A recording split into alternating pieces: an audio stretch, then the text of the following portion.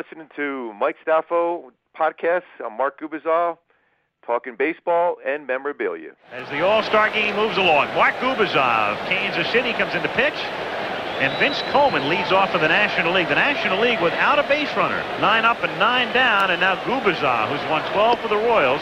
This is low to Coleman, ball 2. Mark Gubicza, what's going on, my friend? Hey, Michael, what's going on? Thanks for calling in. You got it, anytime. First things first. In the late 80s, Kenner Toy Company came out with the starting line of figures. Do you have one prominently displayed in your house right now? You know what? I do. Yes, I do. Oh, do you? I love that answer Yeah. because sometimes people tell me they don't, and I know they're lying. Where's yours displayed? Hey, right in my office with a bunch of other pretty cool sports memorabilia. What other memorabilia you have in there? I range from, I got a Manny Pacquiao signed boxing glove. I got a Muhammad Ali, Sylvester Stallone signed boxing glove, to a Roger Clemens, Ken Griffey Jr. jerseys, to Wilt Chamberlain, Tom Brady. The first one I ever got, though, was Jim Palmer, because we had the same baseball agent. That was way back in 1983. Got a really cool personalized Joe DiMaggio signed baseball, Mickey Mantle. I got a guitar signed by the members of Pink Floyd. So I got just about everything you can imagine in here. I'm a total geek when it comes to collecting stuff. Got a Roger Staubach signed helmet, Brett Favre, Dan Marino, Cal Ripken Jr. signed bat. You name it, I got it. LeBron James, Jerry West signed sneakers. So you're like a legit collector. Yeah. Oh, that's you know what it is? awesome. I just do it because I just want to. It's just, for me, it's a good conversation piece when anybody comes by. Well, yeah, forget about the World Series ring and your years in the league. You'll show them some memorabilia. They probably want to talk about your career, though. Yeah, no, I'd rather talk about all the cool stuff I was able, and all of it, like 99.9% of them, the stuff I got was like people I ran into. I used to love it in baseball when they had the old-timer games, and, you know, I got stuff from like Willie Mays, Lou Brock, all these guys would come to those old-timer game, and I figured, you know what, worst case scenario, just say no. But, you know, I get Frank Robinson signed baseball, and, you know, I got all these cool things over the years that figure, why not? You know, at some point, you know, initially I didn't do it, but at some point I said, you know what, this is pretty cool to be able to have, pass it on to my son and even my daughters down the road, because it's something that, you know, their dad did at some point or another. That's awesome, because so many times I've had so many athletes and authors, celebrities on, and I always ask them, like, hey, do you collect anything? And they're like, you know what? That's my one regret, that I never asked anyone for an autograph or, you know, playing in an all-star game. Because you played in the all-star games with, like, Ricky Henderson, Cal Ripken Jr., and these, like, iconic names of baseball. I just got back from Cooperstown last month, and you see these iconic names, and you played with them, and you had no problem just asking them for a jersey or a ball or something after the game? No. I mean, you know, just because, you know, I figured, I always felt when anybody ever asked me to sign something for them, I thought that was the ultimate honor when somebody in your profession asks you for something like that. So I always thought it was cool. In my office right now, I had a long conversation with Madison Bumgarner, you know, even though that after I got it signed from him, it was right after he beat the Royals in the World Series in 2014. I got, you know, a signed picture from John Bon Jovi because I went to a concert in Kansas City back in like 87 or 88, I think it was. So I went backstage and, you know, I said, hey, John, can you sign? He goes, sure. You know, that kind of stuff. I mean, a lot of times it's just a quick conversation you have with people that, you know, it just makes them feel good. It makes me feel good that they're willing to have a conversation back. The first two things you told me you had was a Pacquiao glove and a Muhammad Ali. Are you a big boxing guy? Oh, yeah. Growing up in Philly, you know, it was actually, I always tell this story to people. That was one of our PE classes, was boxing, you know, once a week. And I'm like, you know, geez, it was crazy back in the day. And I remember this one kid, we were really, really good friends, but he was a lefty and he was tough as nails. He ended up winning one of those tough man contests years down the road. And I didn't fare real well in that boxing match. That's for sure. So, I'll put it lightly on that one. So what were your thoughts on the Wilder Fury fight from Saturday night? You know, I saw bits of it. It was a great fight. I mean, I thought Fury might have won the fight, but I love it when people have, especially in boxing, you know, they have personalities. That was always something for me that, you know, it's an art, but it's also brutal at times. But I love when people have personalities. For me, when you watch a boxing match, that's what I want to see, is the personality to come along with all the other stuff that goes along with boxing, from, like I said, the artistry to the toughness to get knocked down and look like you're out and do the old Undertaker, get up and get back out there and still fight. I love that you're so active on Twitter, and the Undertaker gif was like the most tweeted thing about after Fury got up. He was not. I thought he was murdered. He gets up, and they kept like putting the Undertaker background music in it. It was awesome. Did you see that? Yeah, how perfect is that, too? I was running up there with my son. Before I even got a chance to run up there to show my son that, it was like, bam, he had already was going to show me that, too. So that's, it's the one thing I don't have is any sign and memorabilia from anybody from WWE at all. I'll have to make that as something I'll work on this year. So I do have a John Wooden sign, hat, UCLA stuff. So these kind of things, people that I admired, like I have Michael Jordan and Dr. J and, I have Magic Johnson, because I went to a lot of football games over the years with Magic, because when Bo was with the Raiders, I used to be on the sideline, and he used to be we used to stand there and talk the whole game and just marvel how good Bo Jackson was in football after having such a great year in baseball. Freakish, Bo Jackson. He's a freak, right? Yeah, oh, no doubt. I always, when people ask me a lot about Mike Trout, I always go, well, he's kind of, for me, a combination of George Brett. These are guys I play with, obviously, so there's other comparisons, I'm sure, about Trouty. But I always compare to George Brett and Bo Jackson combined. It's the unbelievable athleticism and talent of Bo Jackson, but the baseball skills and mindset and know what he's doing in the batter's box with George Brett. You combine them together, and that, for me, is Mike Trout.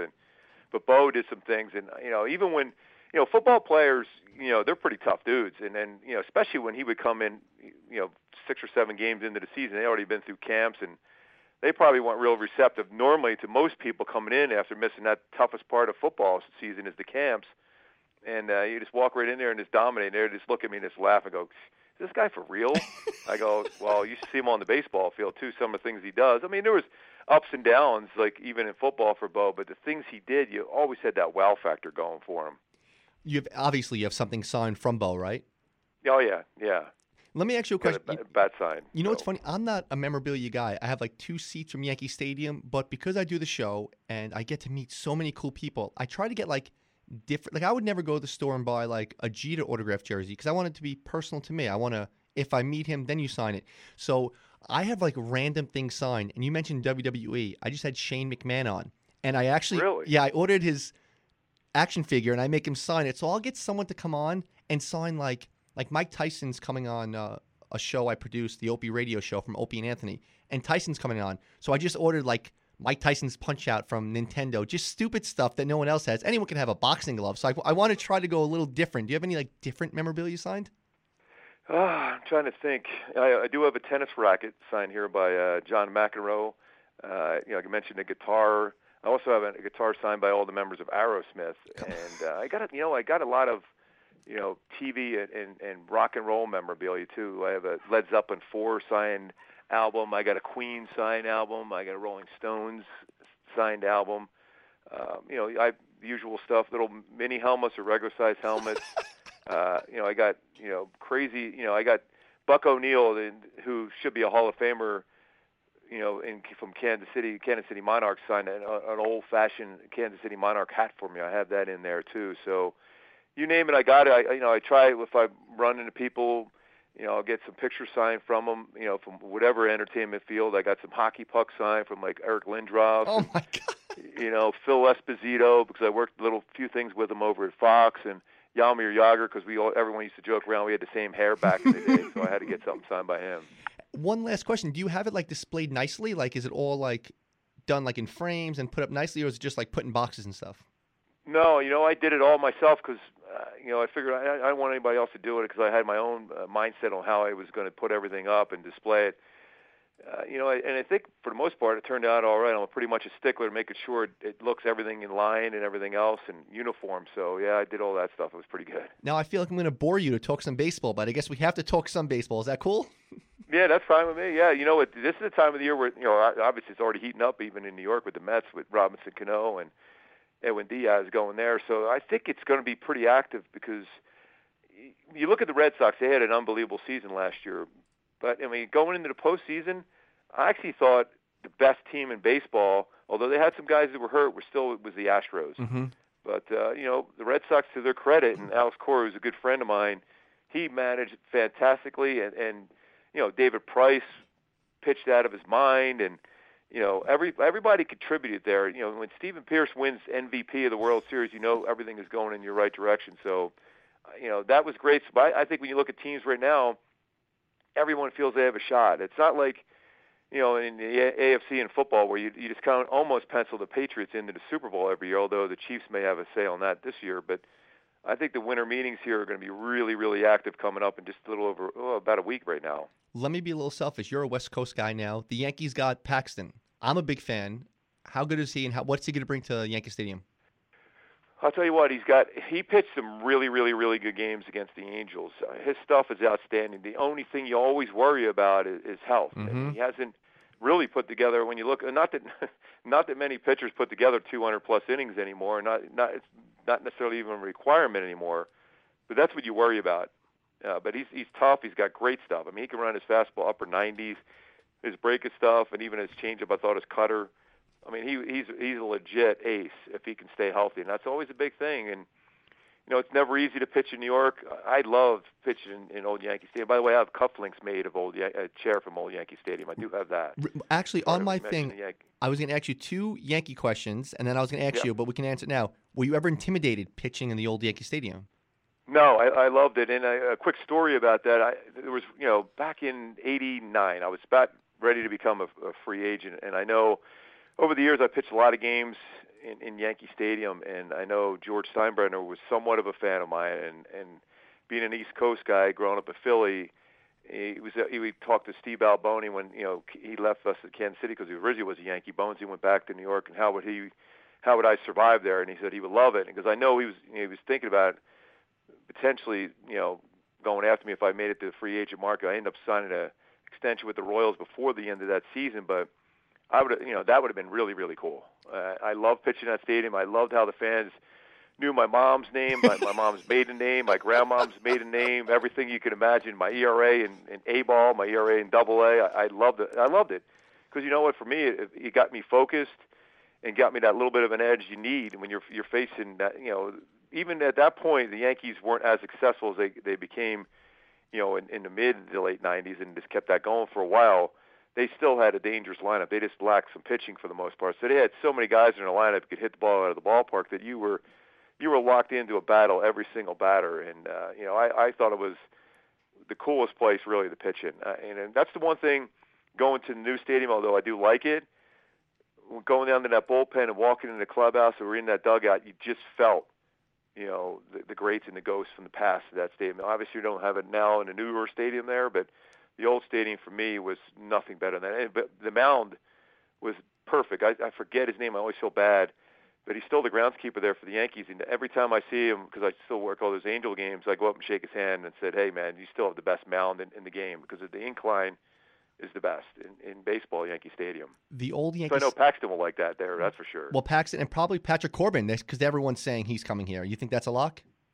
Yeah, I think he's going to be either there or Philadelphia, the way it sounds. But I think, judging from he grew up a Yankee fan close to the area. I think he wants to do that. And if the Yankees set their sight on somebody, they generally will get him. So I would imagine he would. And the more lefty starters you can get in, for the Yankees in that stadium there, the better. And what you're seeing a lot more in baseball is when you look at teams that are successful, they have a number of left-handed starters in a rotation. So I would not be surprised if that happens.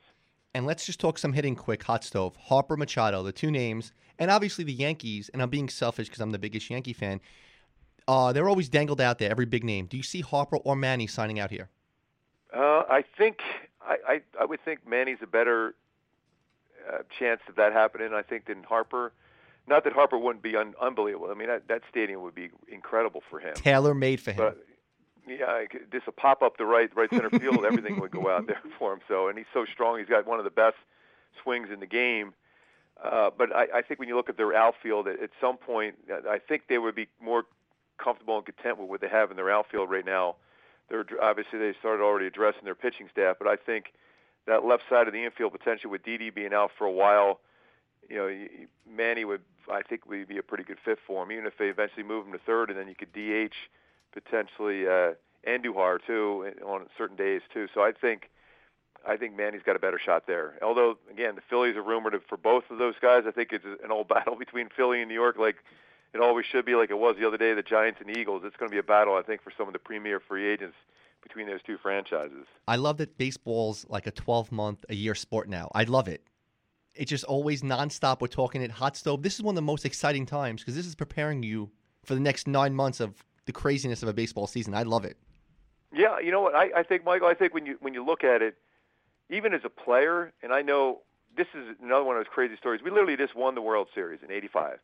We go, we have our parade. The next day we go see President Reagan, and Vice President Bush. We fly back, and by the time I even got to my apartment, I see my name up there. I was just traded to San Francisco for Chili Davis. I'm like, what?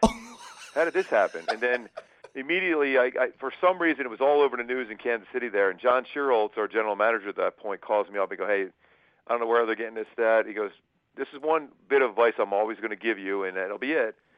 If you see your name rumored to be in a trade all over the place, that generally means you're not. It's when you don't hear your name, that's when it happens. And, inevitably, when you look at it, that's when it does happen. After you played with the Angels, because you had a legendary career, you went to the booth. Well, now you're in the booth. How does that happen? You wanted to stay out in Cali? My wife's from out here. We've been living out here since, I've been out here more than half my life now in Los Angeles area since '86 we got married. And, the last year of my career was when the Angels obviously didn't work out on pitching wise, but I kept in good contact with a number of the people there, and my little one, my oldest one at that point, but my little baby girl was going into school in kindergarten for the first time, so that was going to be tough. I saw a lot of guys do that in their career where their kids are in school, and if you're not playing in your home city, you don't see them for months, and that would be tough. So I was fortunate enough, or unfortunate, depending on how you think about it, my career ended right then. My shoulder was done, another surgery, and I was comfortable with that. I pitched a long time, way longer than I thought I would. And I just kind of started coaching high school baseball. Was the head coach out here for a while. Started doing some radio stuff, and lo and behold, the Angels heard a couple of the shows I was doing, and they asked me to do the pre and post game show. Did that, and then before long, I started doing about 50 games with Jose Mota on the telecast, and 2 years later, here I am. This will be my 13th season coming in there doing all the games. And, if they told me this just the other day, that's the longest tenure for anybody ever as far as the color analyst for the Angels. So I was pretty happy and proud of that one. What's one thing that surprised you, like shocked you, like, holy crap, I didn't know blank was going to be this hard when you went to the booth? I don't think anything that really, for me, has been difficult. The question you always get, how do you feel when you have to criticize a player, especially maybe in guys you play with or even played against, or now you become friends with because you're on the same charter planes with them. My standard answer is always, I don't criticize somebody just for the purpose of criticizing. I point out the play that was made or wasn't made and say why I think it didn't happen, and I don't conjecture into why I think it didn't happen, because nobody knows what goes in the mind or what's happening inside that clubhouse 5 minutes before a game. So you can't say, well, this guy didn't make a play because he, wasn't feeling good before the game. Well, we don't know that. So I said, well, he didn't make the play because he wasn't in position, or they didn't get a good read off the bat, or things like that. So that part, you always wonder how you're going to be received, because these guys are your peers, your friends, it's family. Because I play the game, they're playing the game. They've been very receptive. They know my job is to at times be critical. Mike Scioscia, who will be odd, this will be the first year I don't have him as the manager here. He understood. He goes, hey, if I would hope you would, second guess me on some things, because that's your job. But the cool thing is, because I just played in his golf tournament the other day, he says, the good thing is you just didn't randomly say, well, what the heck was Scioscia doing not putting this guy in the game, when you should have a reliever? Because I usually do my homework. I'm not wondering if the guy is not available that night. And even though most managers will tell you, he's available, and then wink, wink, we're going to try to avoid him. And then, but you don't say, wow, Scioscia's not real smart by not putting the guy out there when he wasn't quite available. So he was happy about that, because you can get yourself in trouble when you just throw out some random stuff. But if you do your research enough and around the people enough and know the game, I got the MLB package, so I watch as many games as I can, even when I'm not doing the game, just so I can get a nugget on somebody that next series when they come in town, that I might be able to have something out there instead of just reading an article about them. How much fun is it watching Mike Trout day in, day out? It's the even when the team isn't performing, even though they started 13-3 last year, the Angels ended up 80-82, so that's an unsuccessful season. But everyone goes, well, how did you survive the season? I said, do you understand how much fun it is to watch Trout do something that if my dad was alive today, he would probably go, God, I remember Ted Williams doing that, or Willie Mays doing that, or Mickey Mantle doing that. And that's the kind of stuff where every day you hear Trout's name, compared to those guys. And when you're compared to the Immortals, it's fun. It makes the game so easy to do. And then when you mix in now Albert Pujols, putting up all his Hall of Fame things. He's got his 3,000 hit last year. The year before picked up his 600th home run. Shohei Ohtani doing stuff now that it's absolutely shocking what he did this past season, consider what he was like in spring training and what all the uproar was saying they should start him in Double-A when I was watching him day in and day out. And I'm saying, you know what? You're going to be wrong on this. I didn't think he was going to, trust me, I didn't think he was going to do what he did on such a successful level, but I knew he was pretty good because you can see it in him. But, but for all the people saying, no, he shouldn't even be in A-ball or Double-A, you just got to look at all the other things that come into play. How the baseball's coming out of his hand, how the baseball is flying off his bat, all the preparation he would put in. But, then you same thing with Trout. Trout tries to learn something good and make himself better every day. That's why he's always talking to Albert Pujols. The year before, last winter, he goes home and says, I know people are giving me grief about my defensive metrics. What does he do? He goes out and had his best season ever. He was a Gold Glove finalist. When you think about it, Jackie Bradley Jr. was outstanding, but when you look at the defensive metrics, he actually is better than him at that point. But Jackie is an outstanding center fielder himself, but Trout really put himself on that pedestal as far as one of the better defensive center fielders too. Mike Trout, one pick away from playing center field for my New York Yankees. I know it's funny every time. Every time we come in New York, everyone says that because he's Jersey. Yep.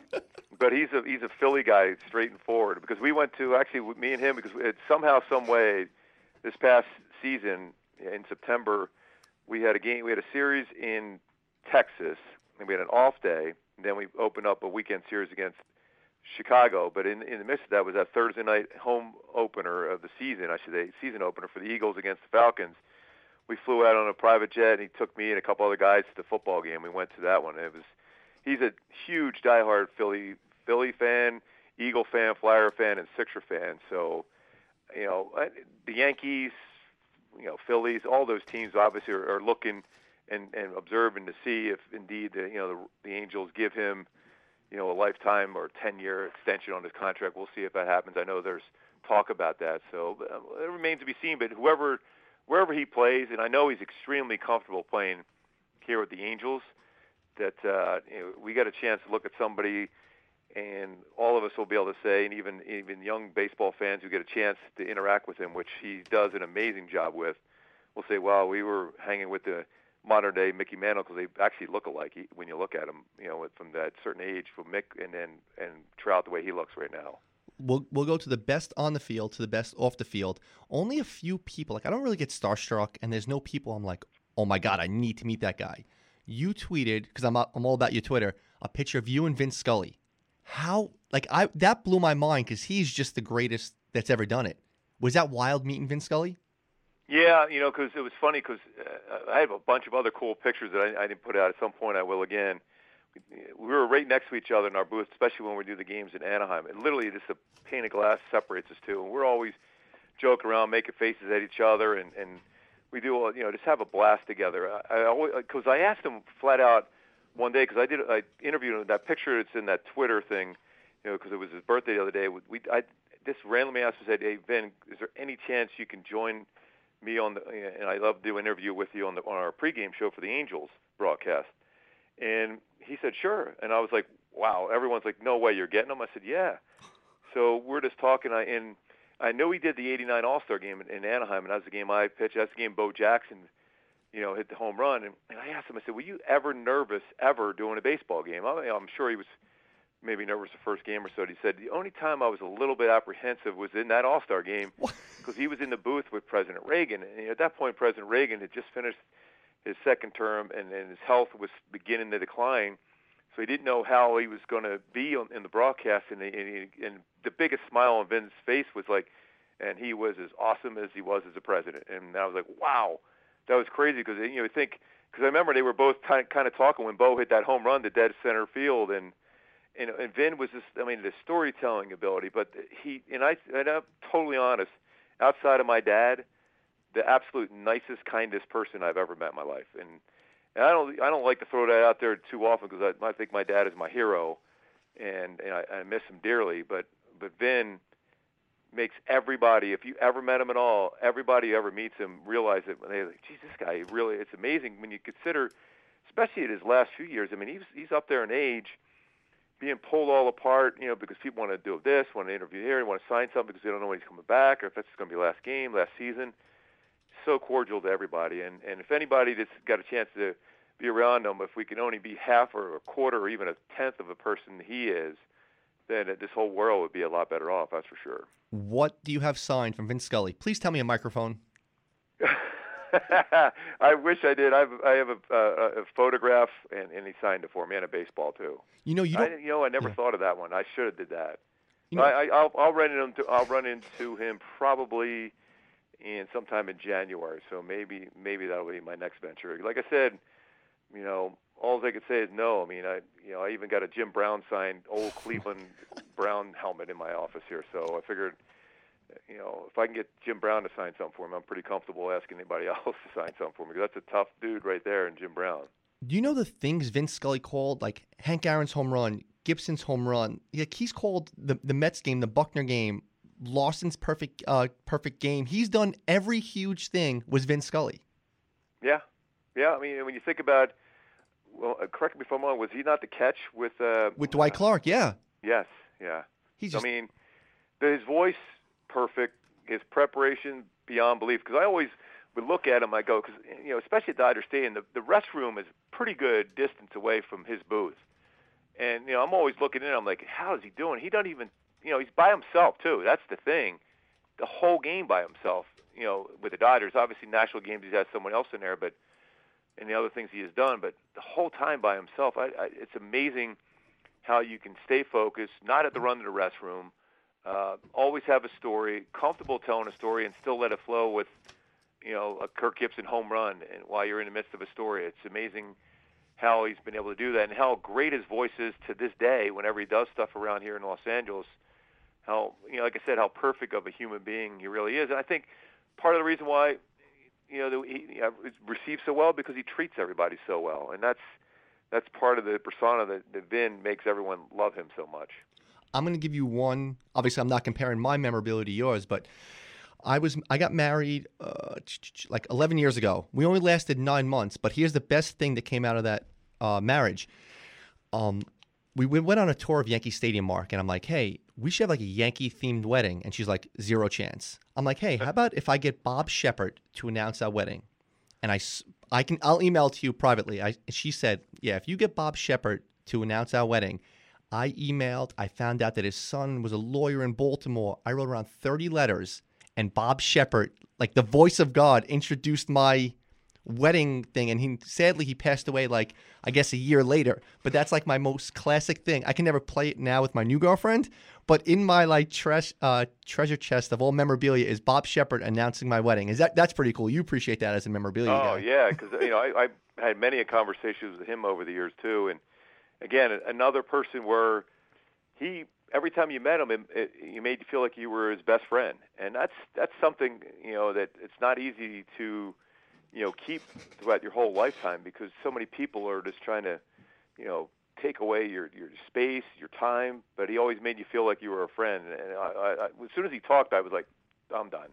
I'm just going to sit here, whatever. I'm just going to wait till this conversation, whatever he says, is over with. Even if he said, "Hey, can you move out of the way?" I would be okay.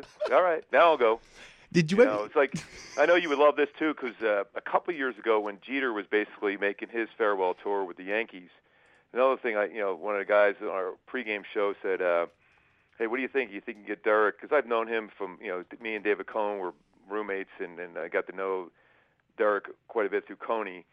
And so I said, "Hey, any chance you get him?" And so because they check with the PR department with the Yankees, he's so hard to do. So I went up to him myself and said, "Hey, Derek, any chance?" He goes, "Oh, sure." So literally, I'm sitting there interviewing him in their dugout at Angel Stadium, the Yankee side, and all the Yankee beat writers and a couple of their other personalities were around listening in, and usually with Derek, he's very guarded. Everything was like 100%, play 100%, this and that.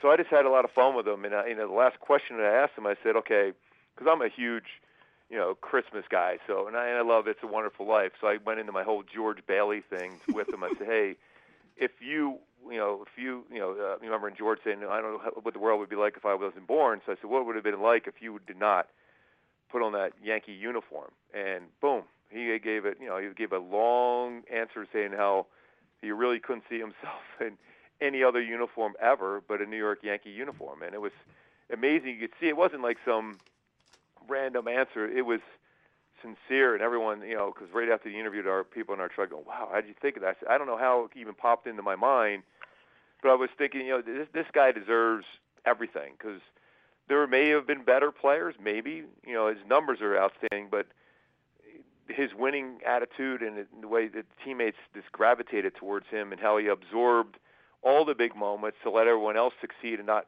be overwhelmed by it, because he was willing to either succeed or fail. And that's the thing I loved about Jeter, and I still love about Derek when I run into him, that that was one of the coolest things. So I got, I have a signed jersey by Jeter, and I, obviously a couple pictures the guys took from that interview and stuff, and it's still pretty cool because he has a genuine smile on his face as I'm interviewing him, and that's pretty cool because that's when he was comfortable doing it. I want to talk about your career for a little bit. Is that cool? Yeah. When that'll last about 2 seconds. No. When did you know, like, it was different for you? When did you know, like, you were on a different level and, like, baseball was going to be your career, your profession, your way of life? Was there, like, a significant moment that you knew, like, I'm on a different level from everybody else? Yeah, that's a great question. Growing up, obviously, in the East Coast, Northeast, where the weather is not great for baseball, where you play, 3-4 months a year, that getting seen first and foremost by scouts and have you being taken serious, where they can look at somebody from California, Florida, Texas, somewhere down, Georgia, Mississippi, where they get to play a lot more and they really can hone their craft a lot better than somebody in a cold climate. That I think what it came down to, and I've told this before, kind of, and the more I reflect on it, as I get further and further away from my career on the playing side, was after my junior year in high school. We're playing in an American Legion All-Star tournament. We were playing the East versus the Western Pennsylvania All-Stars, and on my team was Jamie Moyer, who ended up being a really good pitcher in the big leagues. Mm-hmm. David Amaro, who's Ruben Amaro Jr. and Ruben Amaro's son, who ended up going to Duke, who was a fantastic baseball player, and he could hit much better even than Ruben Amaro Jr. at that point. Steve Bono, who ended up being a heck of a quarterback in the NFL, was also on our team. But all the scouts were, and Robbie Wine was on the team too. Bobby Wine's son was there too. So we had a number of players on our eastern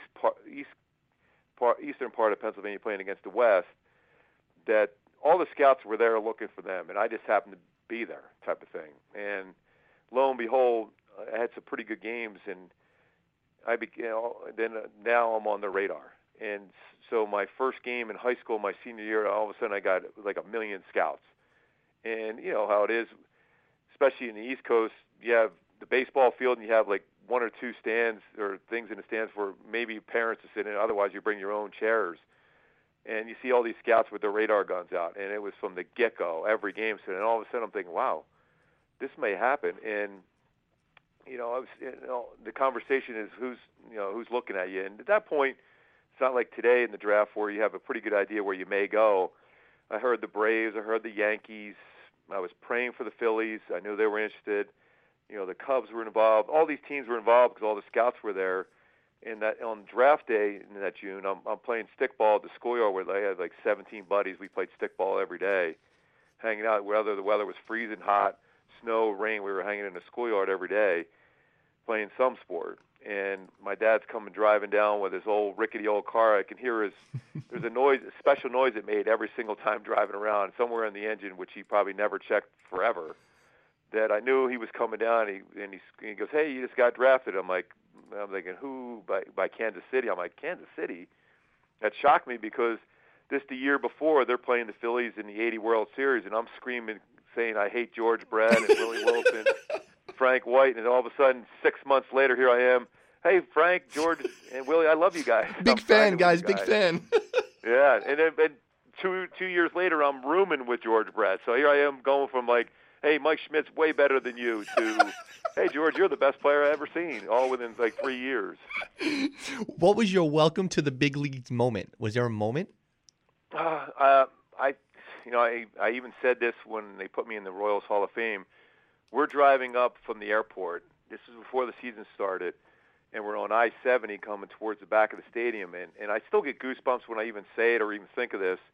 There was a little bit of mist and clouds in the air, and I don't know if you've ever been to the Royal Stadium, especially the back where the crown is lit up.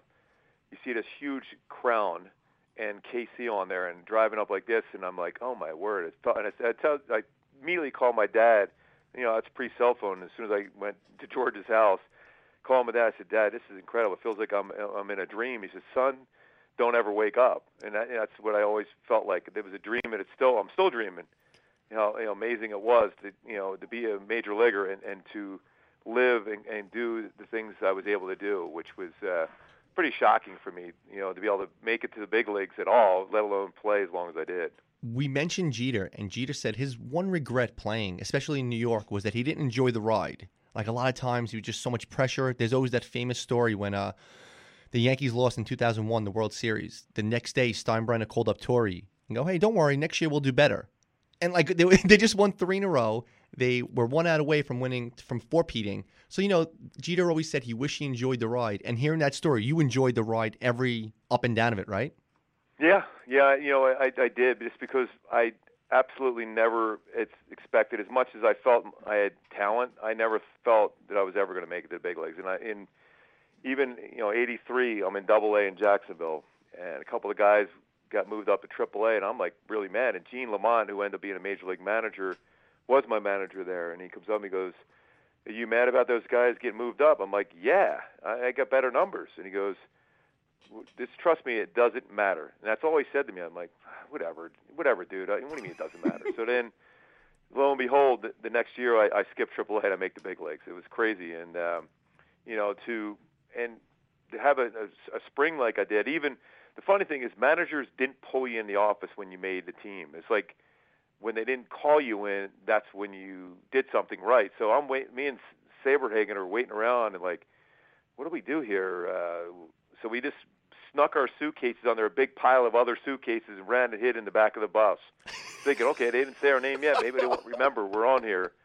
So we're on the bus, and then we do the same type of thing, sneak on the plane, and we're in Memphis playing an exhibition game before we went home for the home opener against Cleveland Indians.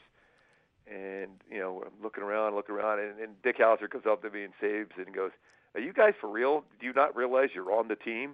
And at that moment, like, I was out of my mind. I was like, "Oh my God, I can't believe I made this team." That's when we drove up and saw the crown and everything else like that, from I-70 and stuff. It was pretty funny though, because his look on his face is probably going, I can't keep the charade going. I said, "Hello, you guys are on the team." Where's your '85 World Series ring right now? You know what? Believe it or not, I wear it on occasion. I just have it upstairs with me, up my bedroom, that I'll wear it on special occasions. Obviously I can't wear it as much anymore doing Angel games, because it wouldn't look as good wearing a Royals World Series ring on an Angel broadcast. But I'll wear it on occasion. Special times. I'm coming to New York actually in a few days to spend the holidays out there for a couple of days. I love doing that in New York for this time of the year, so I'll do that pretty soon. The blue Royals uniforms, the powder blue pants and jerseys, it's still top 5 uniforms to this day. Do you agree? Did you love the blue pants? I love that look. I'm going to tell you something. Like I said, obsessive Yankee fan. That's the big reason I got divorced, is my obsession with sports. And it's embarrassing, I know, Mark. But I'm so jealous when I see, I love the pinstripes. It looks great. Every country I go to, I see the interlock in NY. But I get jealous when I see some of those badass uniforms. Like, I can't rock a blue Royals jersey. I'm a Yankees fan. But that blue on blue, top 5 uniforms ever. Yeah, I mean, I do love it when we got the chance to wear, and then they would switch over the gray and stuff. But then they bring them back now, the blue ones. Although they do with white pants, they don't do the whole blue, powder blue uniform going. But I'll tell you, and another quick one. That year when we made the big leagues, and George Brett brought us all together. This is without the coaches and Dick Hauser there. He comes in and says, there was a few, explicit words in there amongst the other words, but he says, I don't care if we lose every game during the season, as long as we beat those blank, blank, blank, blank, blank, blank New York Yankees every game. Because the Royals and the Yankees had some epic battles for years.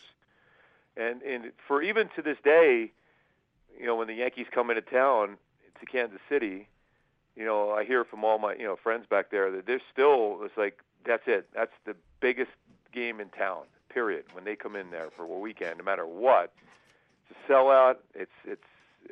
They want to win that game. I mean, and that's the beauty of it. Because growing up in Philly, there was always a battle between New York and Philly, anyhow. And then George saying that, I'm like, all right, I'm ready. That's part of the reason why I always love pitching in Yankee Stadium too. I'm going to ask you a few other random questions. Can I keep you for a few more minutes on the phone? Sure. I'm going to ask you a couple trivia questions. In 1984, I just looked this up, you were 7th in the Rookie of the Year voting. Who won the Rookie of the Year when you were a rookie? Oh, wow. Alvin Davis? Damn it, good answer. Okay, you got it. Was it? Yeah, it was. That was a good job. Oh, wow. In 1988, you dominated 88 and 89. 88, you were 3rd in the Cy Young voting. Who won the Cy Young that year? Frank Bowl, and Dennis Eckersley was 2nd. Wow. Okay. Right now, you and I are at a bar in New York City that you want to impress people in the bar. Who's the coolest person in your phone that if you took out your phone and you texted them, they would text you back within an hour? Pete Rose. Oh, I have Pete Rose. That's mine, but he never texts back. But he's in my phone too. It's funny. He texts me all game long because being in Vegas, our games are on in Vegas all day. I don't know if you're a country guy, but Cole Swindell on my phone too is pretty cool. No, the Pete Rose thing blew me away. I don't listen to music really, Mark. So. Yeah. Any significance to the number 23 you wore? You know what?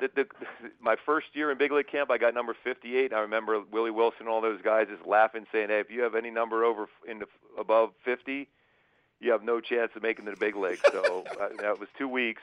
So the next year I got the big league camp, I had number 23, and I'm like, "Wow, I have a shot." And I was on a different row in the locker room. So and then, lo and behold, I made it. But it's always cool because that's my dad's birthday, July 23rd. Oh, that's really cool. And they just gave it to you then? Yeah, I was surprised, and I always wore number 14 forever at every level, whether I was playing basketball or baseball, not football, obviously, because I was a tight end and a defensive end. So I had 84. I still got the 4 in there, but I was born August 14, so I had 14 forever. And but when they gave me 23, I thought, okay, since I can't have my birthday, I'll get my dad's birthday. And I know they didn't do that on purpose, but to me, I always tell the story that that's the reason why they gave it to me, but it really wasn't. I was just lucky to get it. Hall of Fame voting coming. Mariano Rivera, unanimous decision or no? He should. Willie? I think right now because of the outcry of people not voting just for the purpose of thinking nobody deserves to be unanimous, that maybe he has a shot. And for me, he should be unanimous. There should be a number of them, the unanimous, vote. But I have no idea why some writers decide that somebody's not worthy of the Hall of Fame the first year, but the second year they are. It doesn't make any sense to me.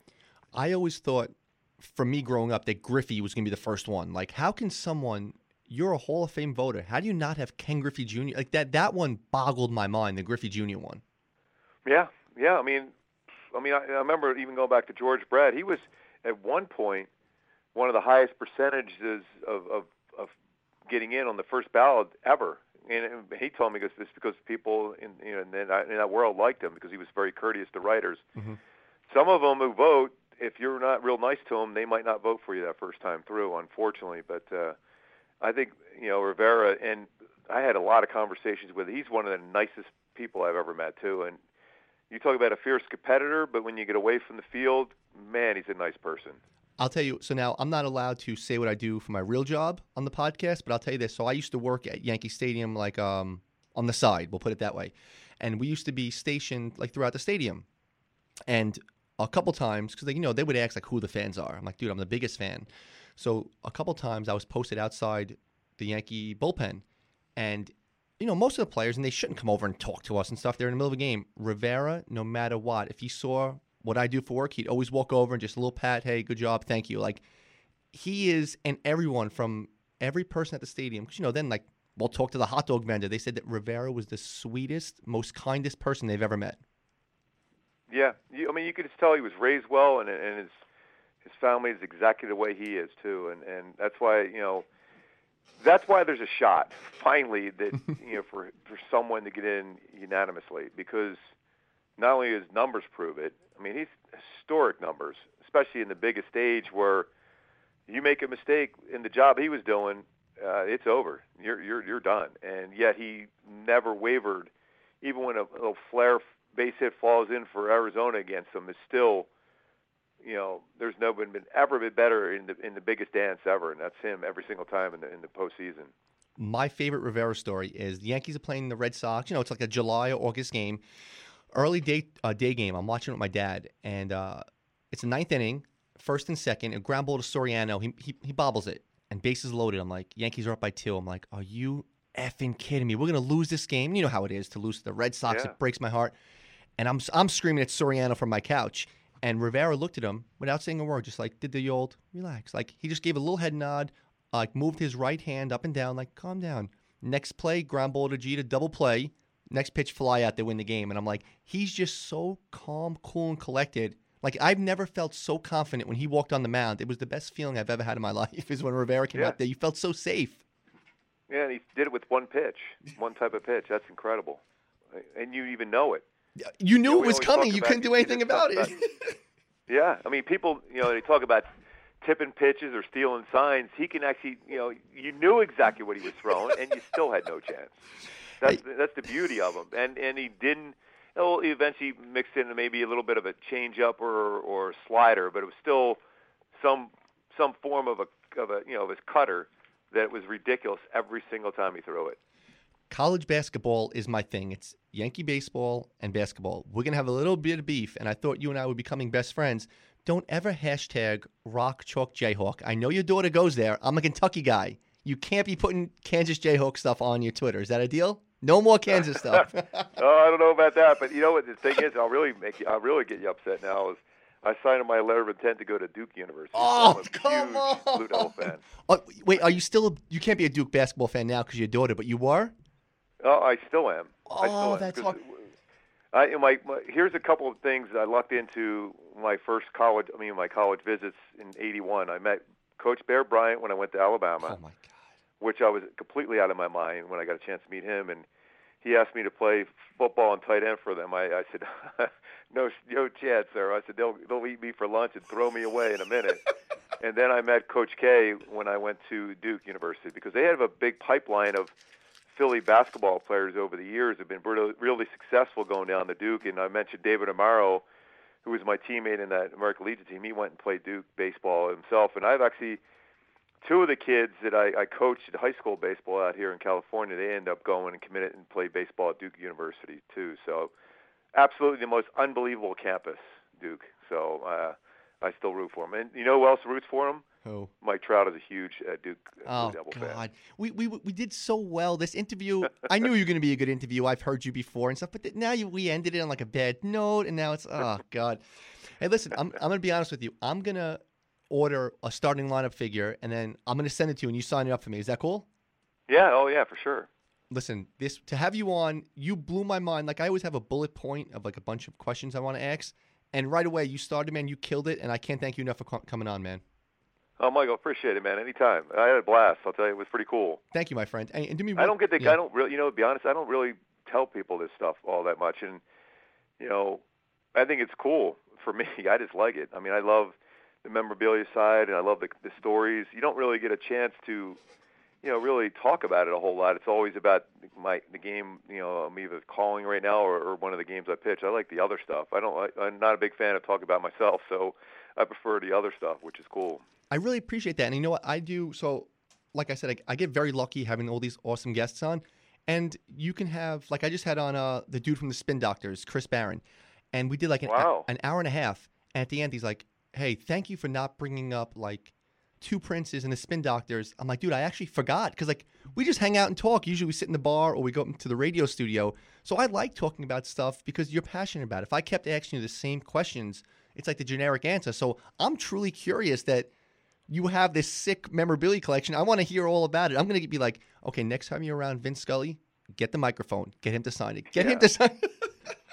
I do have an old Comiskey Park chair in here, too, with the number 23 on. I got that at the old Chicago White Sox Stadium, old Comiskey Park, too, and I got that signed by a couple guys. Because I got to know Carlton Fisk, too, from a couple Nike trips in there, too. So it's just random stuff that, I end up getting in here. I even got a, crazy, I got Henry Winkler signed thing here. I got some, this random stuff that I have signed in my office. So Don Knotts, who was, he came to our stadium before. He was in our locker room, and I got a chance to talk to him, and I used to love, the Andy Griffith show. So, and, I said, hey, what the heck, and it was cool. And the way he talked, I was out of my mind. It was, he was a beautiful human being.